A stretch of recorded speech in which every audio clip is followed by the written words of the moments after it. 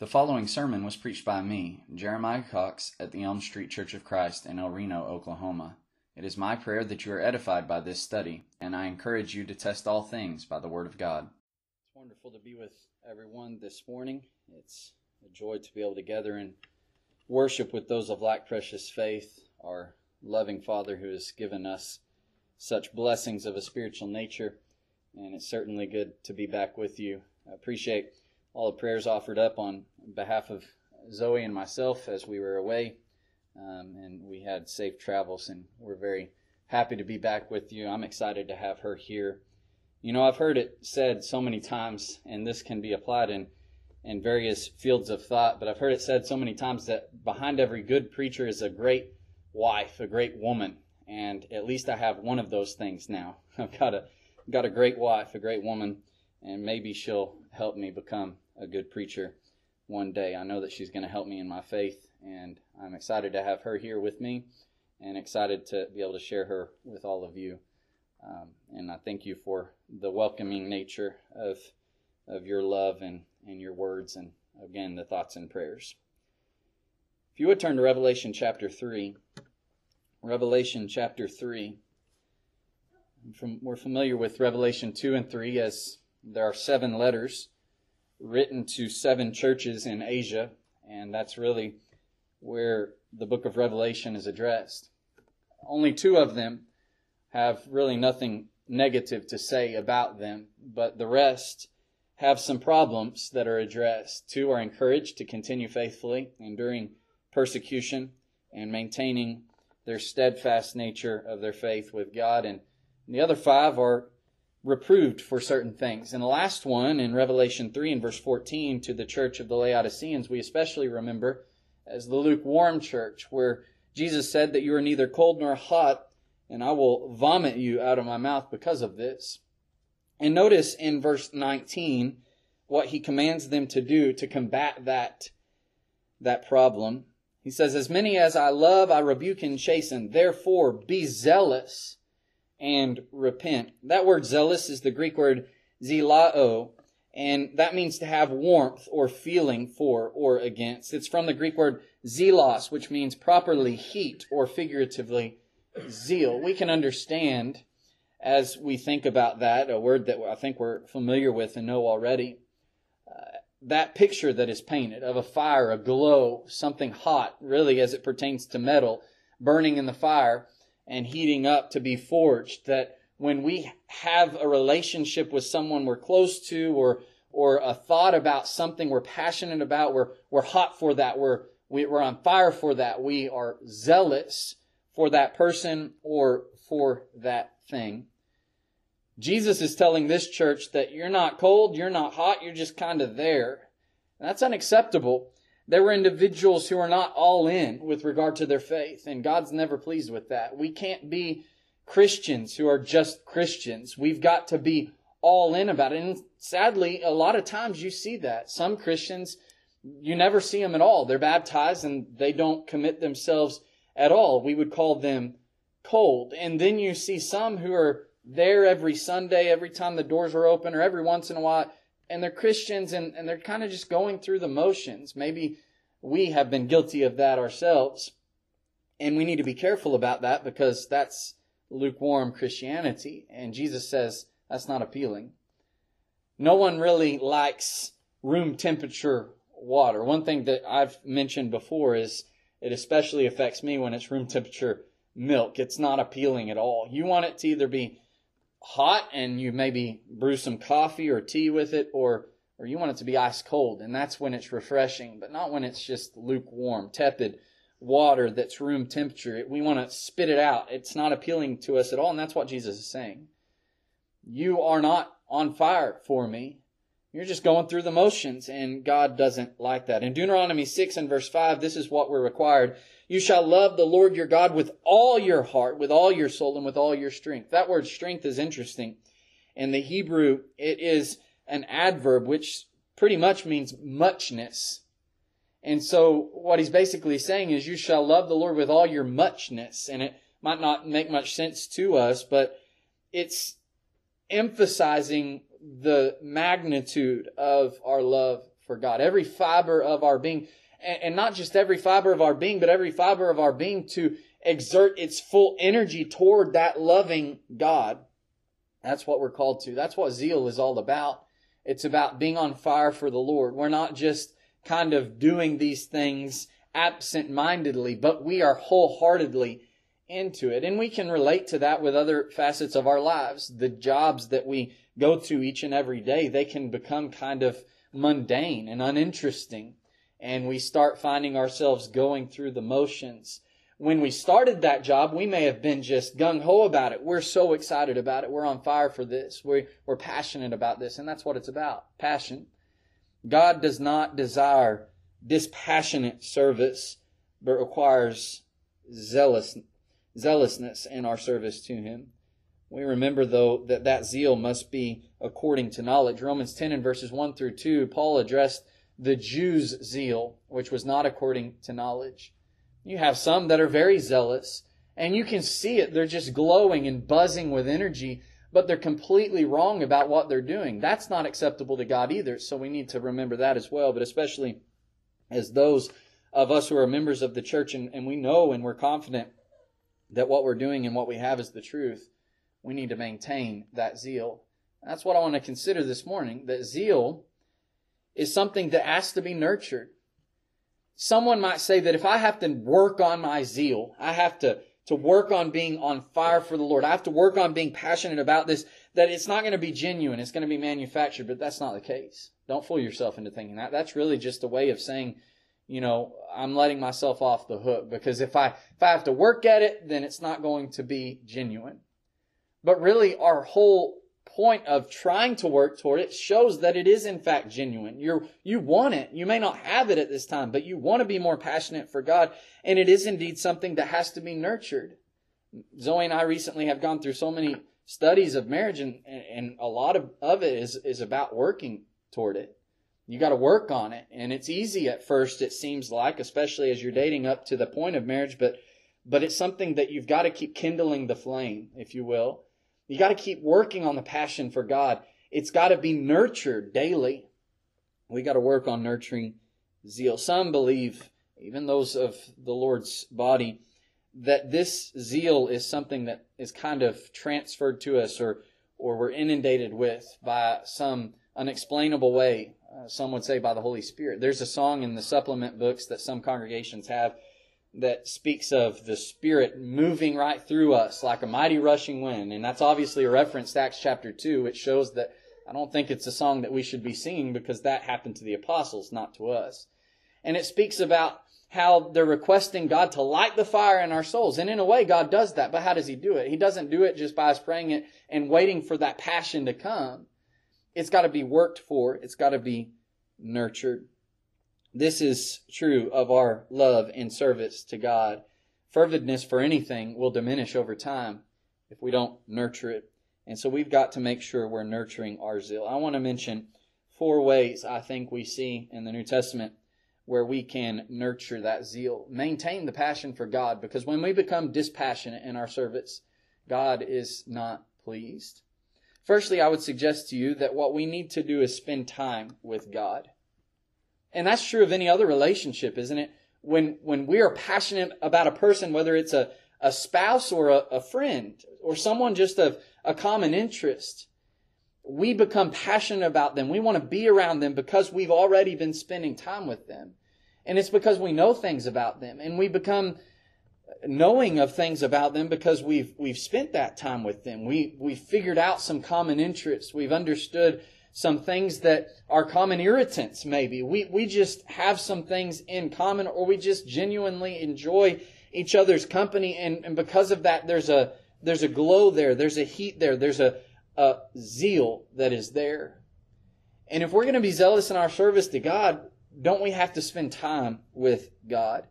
I want to tell you that we spend time with God by studying His Word. In 2 Peter 3 and verse 18, Peter commanded to grow in the grace and knowledge of our Lord and Savior, Jesus Christ. 1 Corinthians 2 talks about how that's how we come to know God.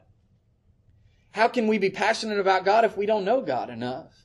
And I know we know some principles about God, but we can always learn more, and our knowledge can reach a depth if we but study. We can't be passionate about our service to God if we're not spending any time with God. We're not thinking about the things of God. We're not considering who God is and what His desire for us is and the values that He holds Himself.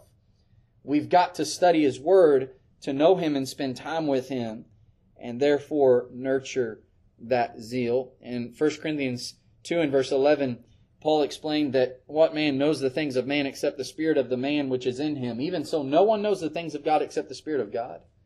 He said, we've been revealed these things of God. He's given to them by the Spirit. But if we don't spend time with God in His Word, there is absolutely no way we can be passionate about Him. I want us to notice in Romans 11 the passion that came from Paul. His zeal that came after he concluded this section of Romans, the first 11 chapters being matters of justification by faith. Really explaining the technical side of things. How are we justified by faith in Christ's blood? Why is this right for God to justify us in this way? And how do we do this? Romans 6 talks about baptism.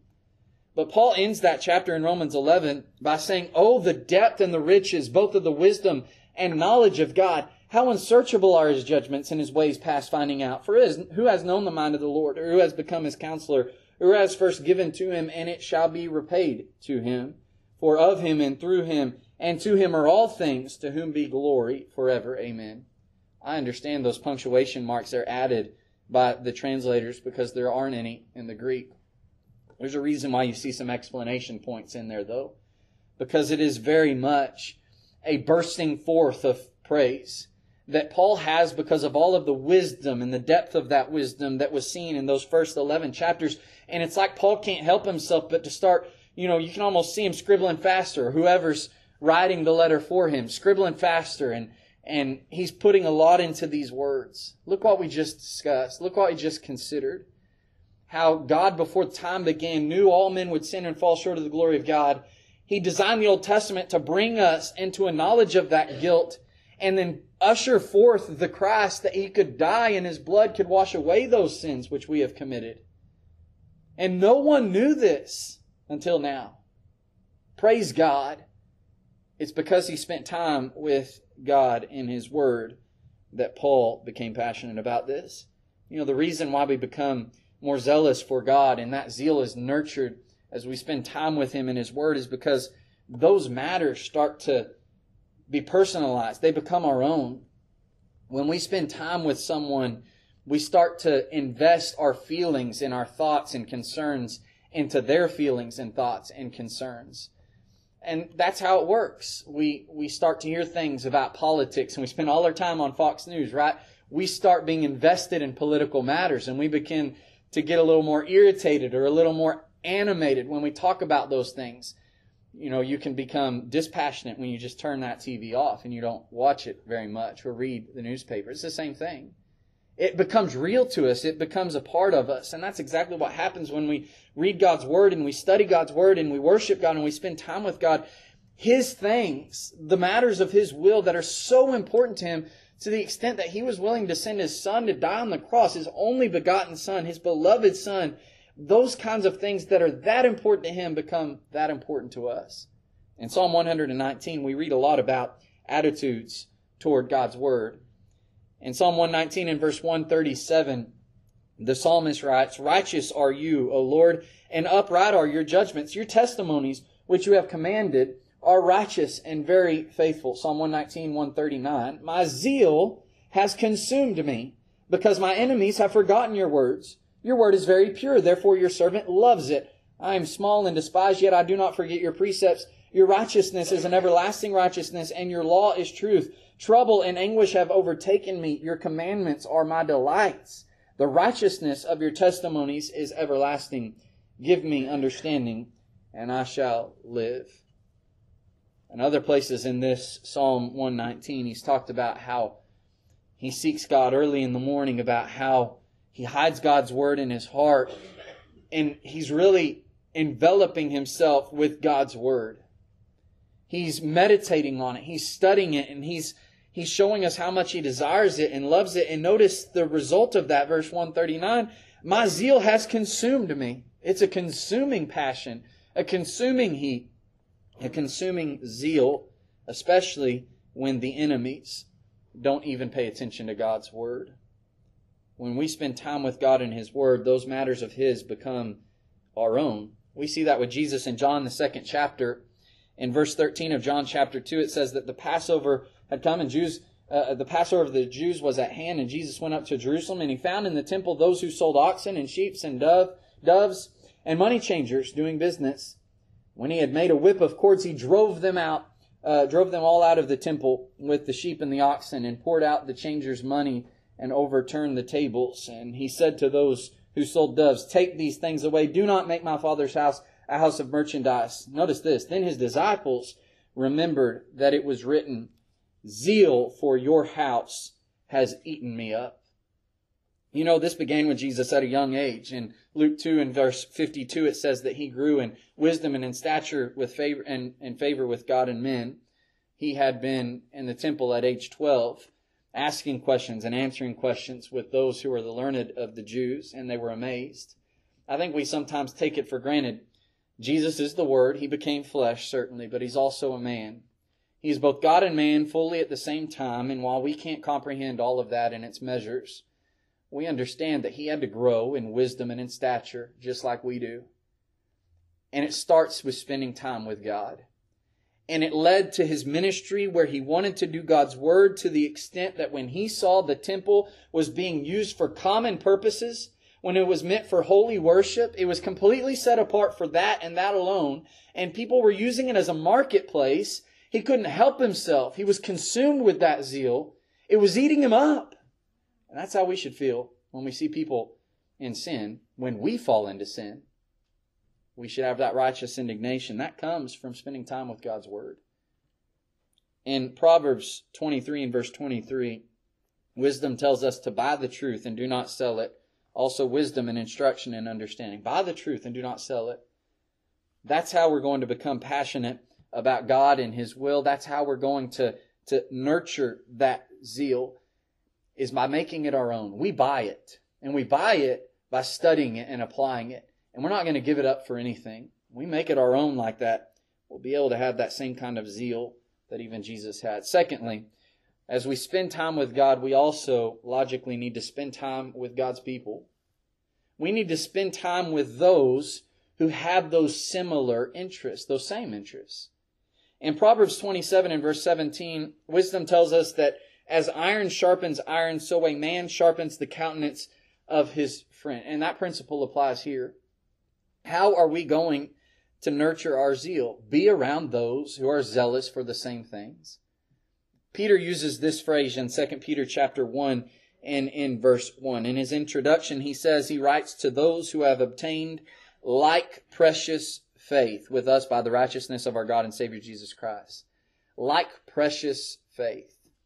Not only is the faith that they have in its likeness precious, but they view it as precious.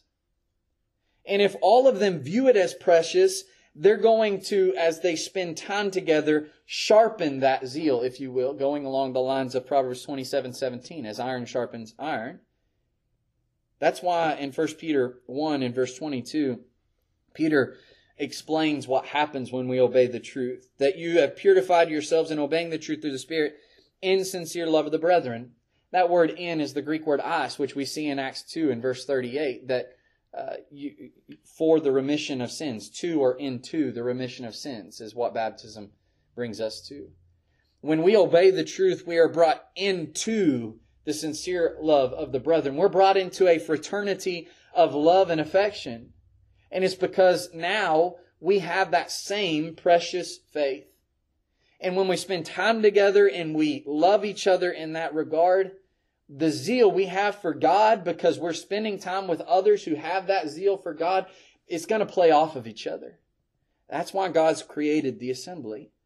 Remember in Hebrews 10 and verse 24, what the Hebrew writer said? Let us consider one another in order to stir up love and good works. That's an agitating nature of the assembly. Not forsaking the assembling of ourselves together as is the manner of some, but exhorting one another. So much the more as you see the day approaching.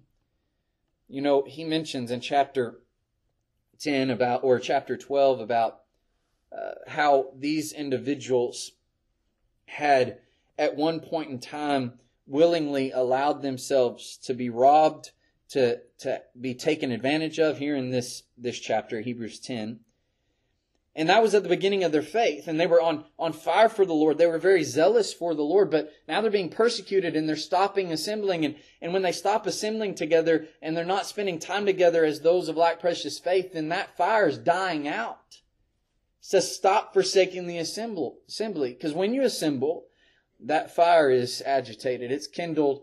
The desire to love God and each other and do those good works is stirred up.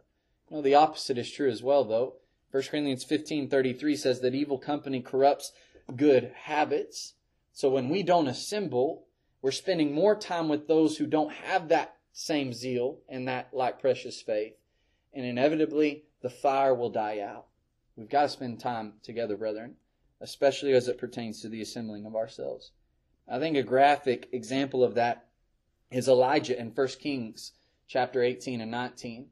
Remember in 1 Kings chapter 18 when the prophets of Baal were challenged by Elijah and how they danced around the altar and they chanted and they cut themselves and cried aloud and Baal was not able to consume the sacrifice and Elijah proceeded to have water abundantly poured on the sacrifice and in a trench around it and he prayed to God and that fire consumed and licked up all the water and consumed and left nothing there of that sacrifice. And God gained the victory and Elijah had that faith about it the whole time. And then he went and he slew all those prophets of Baal. And what happened next was the king's wife pursued him and she sought to kill him and have him put to death. Jezebel, we remember, is her name. And we remember Elijah and what he reached in his journey of faith. In verse 4 of 1 Kings 19, it says, he himself went another day's journey into the wilderness and came and sat down under a broom tree, and he prayed that he might die and said, it is enough now, Lord, take my life, for I am no better than my fathers. In verses 9 through 10, he went into a cave and spent the night in that place, and behold, the word of the Lord came to him, and he said to him, what are you doing here, Elijah? So he said, I have been very zealous for the Lord God of hosts. For the children of Israel have forsaken your covenant, torn down your altars, and killed your prophets with the sword. I alone am left, and they seek to take my life. Everything that preceded that point, all of the guts, the courage, the confidence he had to pursue that sacrifice and that challenge of the prophets of Baal, victory, the righteous indignation, it was all about zeal for God. And you see him here transition into a period of kind of cooling off. The fire's dying out. And the fire's dying out because there aren't as many people surrounding him. He says, I alone am left. And God proceeds to show him that he's not alone, that God is with him. And especially at the end, in 1 Kings 19 and verse 18, he says, yet I have reserved 7,000 in Israel, all whose knees have not bowed to Baal, and every mouth that has not kissed him. And that was after God had told him, I have more work for you to do. And verse 19 says, so he departed from there, went to do what God told him to do. We understand what a company of those that share the zeal we have and the faith that we have does for us. It turns on a switch. It ignites that fire. And if we're to be zealous for God, we need to nurture that by spending time with each other, those of like precious faith. Thirdly, we need to remember what it was in our faith at the very beginning. What was it like? Remember your first works.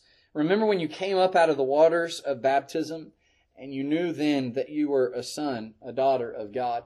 You started your walk with God. You left the church building or you left the woods. Maybe you were baptized in a creek or a lake, whatever it was. You came up out of that water and you had a clean slate and you knew God was pleased with you. You knew that if, God forbid, your life was taken from you at that time or the judgment day came, you're going to go to heaven because my sins were just washed away. I'm a child of God. And how much force you took with you from the waters of baptism into your life to now live as a child of God and grow in your knowledge, grow in your faith. Where'd that go? The way in which we nurture our zeal is to always remember what it was like at the beginning. You know, it keeps coming to my mind because he's always just got married, but one of the many things that has been given to us as advice is keep on dating each other. Because we understand in relationships when we're dating, it's fresh, it's new, it's different, and passionate about each other. We become spouses, and over time it gets a little more difficult. I've been told keep dating your wife. Keep it fresh, keep it new. Make sure you maintain what you had at the very beginning, and that's what we do with God. We've got to remember how it was when we started out.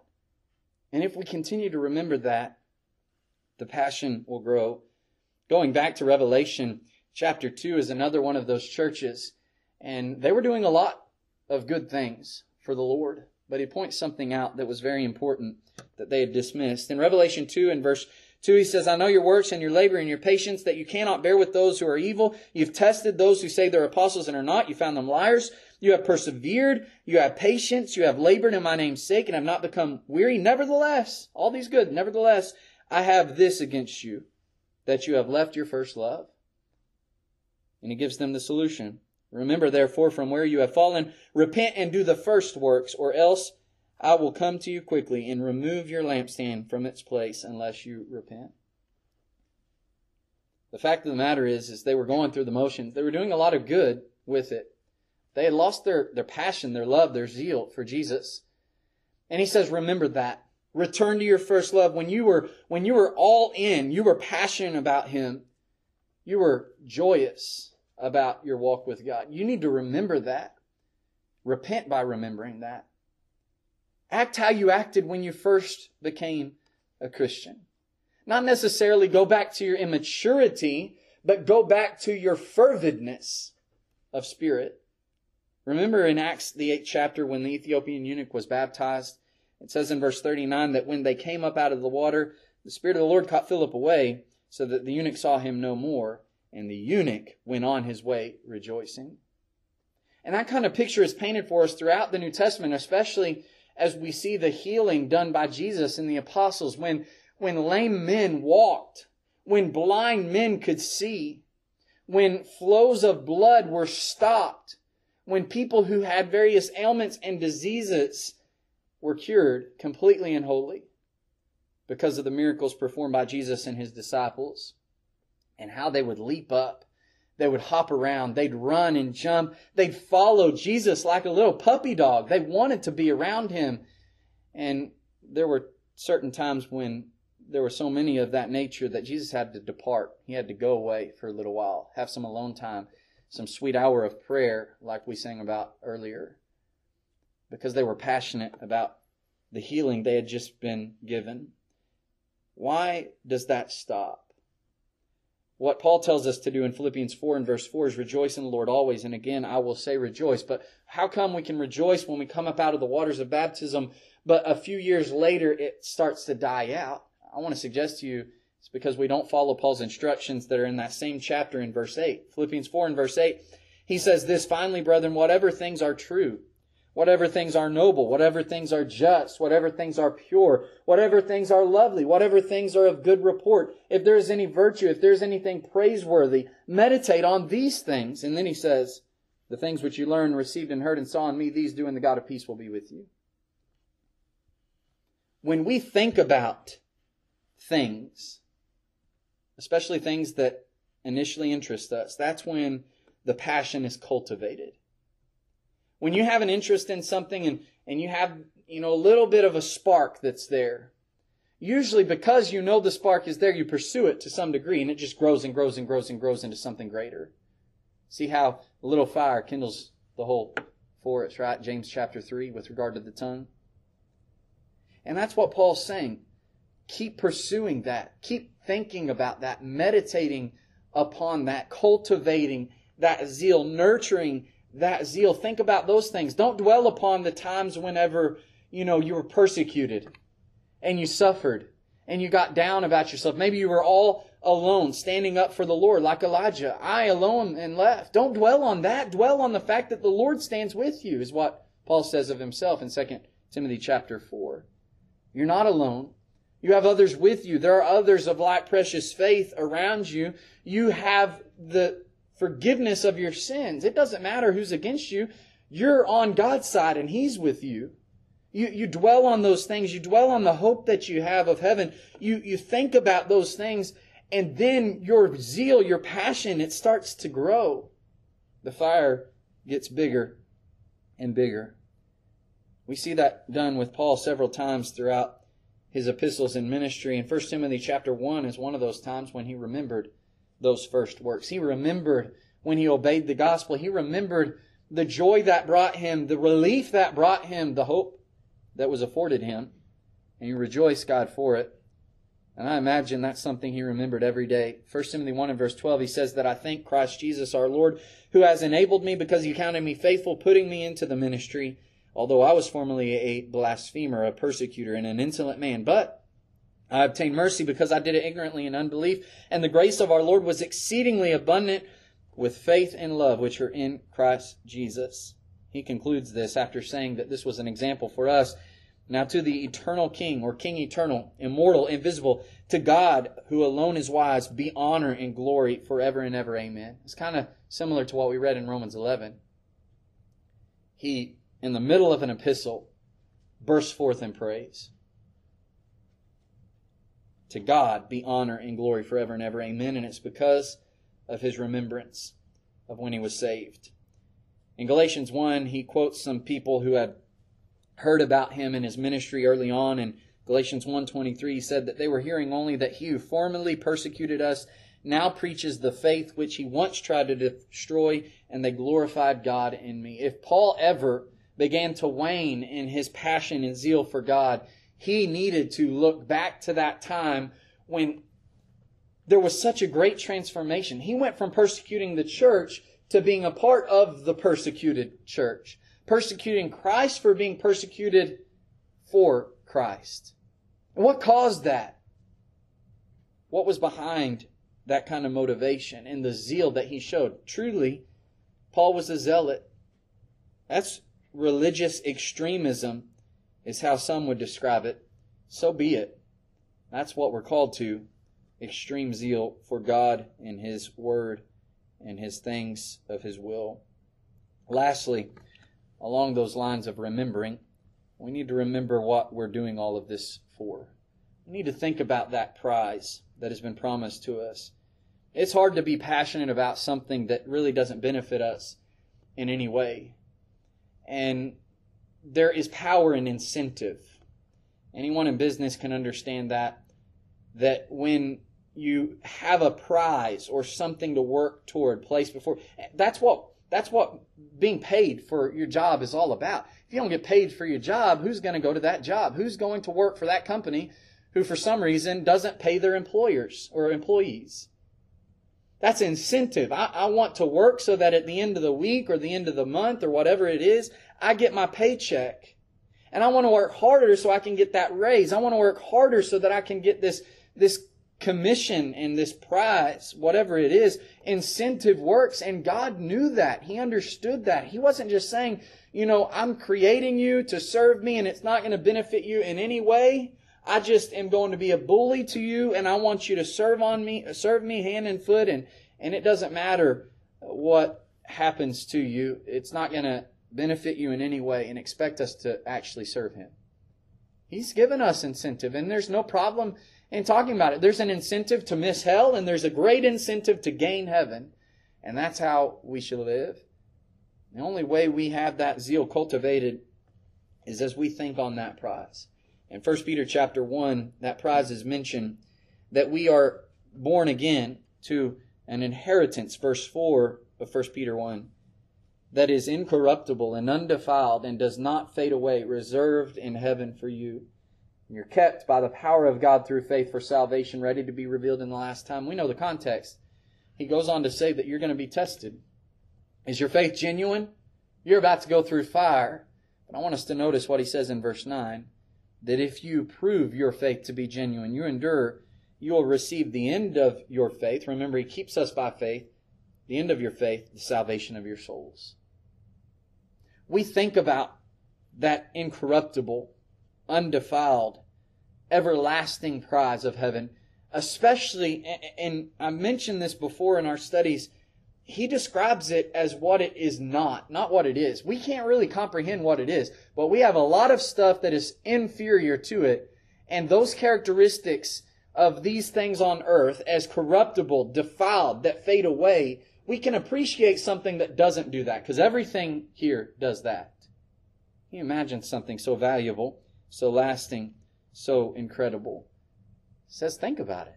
Try to imagine it.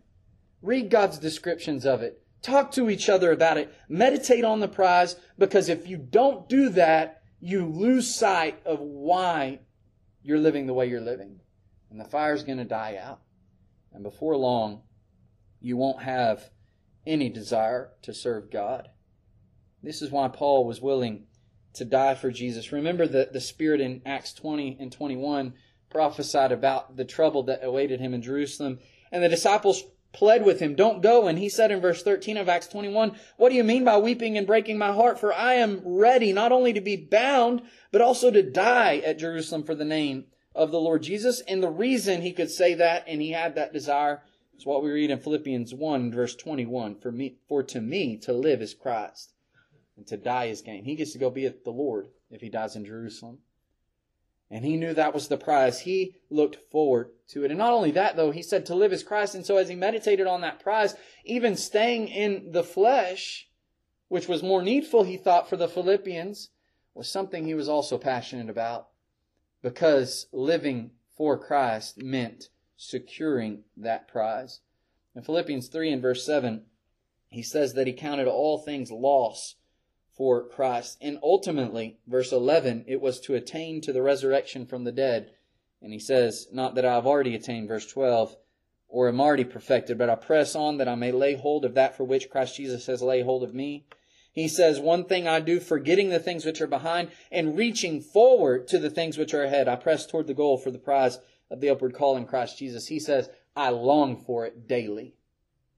That's what pressing forward to this is. That's what reaching forward to this is. It's not a physical thing you can reach forward and grasp, but you can reach forward in your mind, thinking about it each and every day. Are you feeling dispassionate about your service for God? Are you thinking about heaven? Not just when we come together. Is that something you daydream about? You daydream about everything that will escape when we get to heaven and everything that we'll gain in the presence of God? And do we live with that in mind? This is what Paul was talking about in 1 Corinthians 9 when he spoke about running the race. He says that everyone who competes for the prize is temperate in all things, and they do it to obtain a perishable crown, but we for an imperishable crown. So he says he disciplines his body and brings it into subjection, lest when he has preached he should become disqualified. He looked at that crown, understood its nature as imperishable, far above any other thing that anybody could ever offer him, and it didn't matter what it takes for him to get it, he was going to do it. Again, that's extremism. People might call that radical Christianity.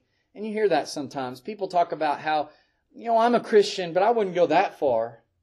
If it's going to cause me this pain, if it's going to cause people to view me in this way, whatever it may be, I'm not going to take it that far. You have me, who I'm a reasonable Christian, they might say, and then you've got the radical, unreasonable, closed-minded Christians.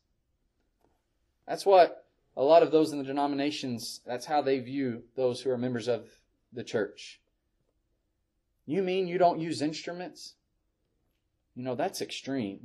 What's a big deal? I'm not that dedicated to going by the letter of the New Testament law. But when it boils down to it, that's exactly what God requires. He doesn't desire a rote service of Him. He requires an extreme faith. We need to be religious zealots. That's really a bad term. That's what radical Islamic terrorists are. They're religious zealots. The problem is their religion, not their zeal. Really, their zeal is pretty commendable. But as Paul said in Romans 10, in verses 1 and 2, it's a zeal without knowledge. The religion is mistaken. If that kind of energy, and that's exactly what happened with the Apostle Paul. He was a radical terrorist, a religious fanatic, a zealot, killing people in the name of his religion, but he was wrong. And when his religion was corrected, when he found the truth, all of that energy, all of that zeal was put to the Lord's cause of truth. And how much benefit did that have for the Lord in his body? We think about that prize and we focus on that. That's exactly what Jesus did. In John 9 and verse 4, He said, I must work the works of Him who sent me while it is day. The night is coming when no one can work. And He lived His life to work for God in a passionate and zealous way. We read a little bit how He did that in Hebrews 12. In verse 1, after the great hall of faith, in chapter 11, it says that, therefore we also, since we are surrounded by so great a cloud of witnesses, let us lay aside every weight and the sin which so easily ensnare us, and let us run with endurance the race that is set before us, looking unto Jesus. That's how you're going to accomplish it. You look how He did it. The author and finisher of our faith, who for the joy that was set before Him endured the cross, despising the shame, and is set down at the right hand of the throne of God. How could Jesus endure something like that? You know, some would suggest that, well, He was God and man, and He used His deity to overcome whatever He had to overcome on the cross. No, that's not it. Else it wasn't as valid as the Scripture says it is. He had joy set before Him. I think that is partly the salvation of mankind. He loved us that much. It was joy to Him. But it was also His glorification back to His place in heaven with God. That's what He said in John 17, glorify me as I have glorified you. He longed to be back in heaven with God. Can you imagine the place we so richly desired to be? He left it knowing what He was leaving, came here, and His motivation was to get back there. And He was on fire for God's Word. He was on fire for God's will. He was going to do His appointed purpose. He was going to fulfill what God sent Him to fulfill. What we need to do is continually nurture our zeal. When you think that you're passionate and you're okay, continue to nurture it. You know, sometimes we talk about things how you better watch out with this or else you'll burn out on it, right? You're going to burn out if you do this too much. You're liking it now, but if you keep doing it and you don't take a break, you're going to burn out on it. But if God wants us to continually have a bonfire of passion for Him and His Word and His will and service to Him, and He tells us to nurture it as we've studied this morning, He's not going to let it die out. It dies out when we stop caring for that zeal. We're called to zealous works and to zealous attitudes. Titus 2 and verse 14, Jesus gave Himself for us that He might redeem us from every lawless deed and purify for Himself His own special people, zealous for good works. And we can't fool ourselves into thinking this zeal is just going to happen. We need to care for it and nurture it. If you're here this morning and have not obeyed the gospel, we invite you to drink from that living stream and to receive life from it by being baptized in water for the remission of your sins. You can rise up and walk in newness of life and experience that kind of zeal and joy that all others have. That's extended to you this morning. If you have obeyed the gospel and you've fallen short in some sense or fashion, maybe you just need encouragement. But if there's any spiritual thing we can assist you with, the invitation is extended to you as well. Come forward while we stand and sing the song that was selected.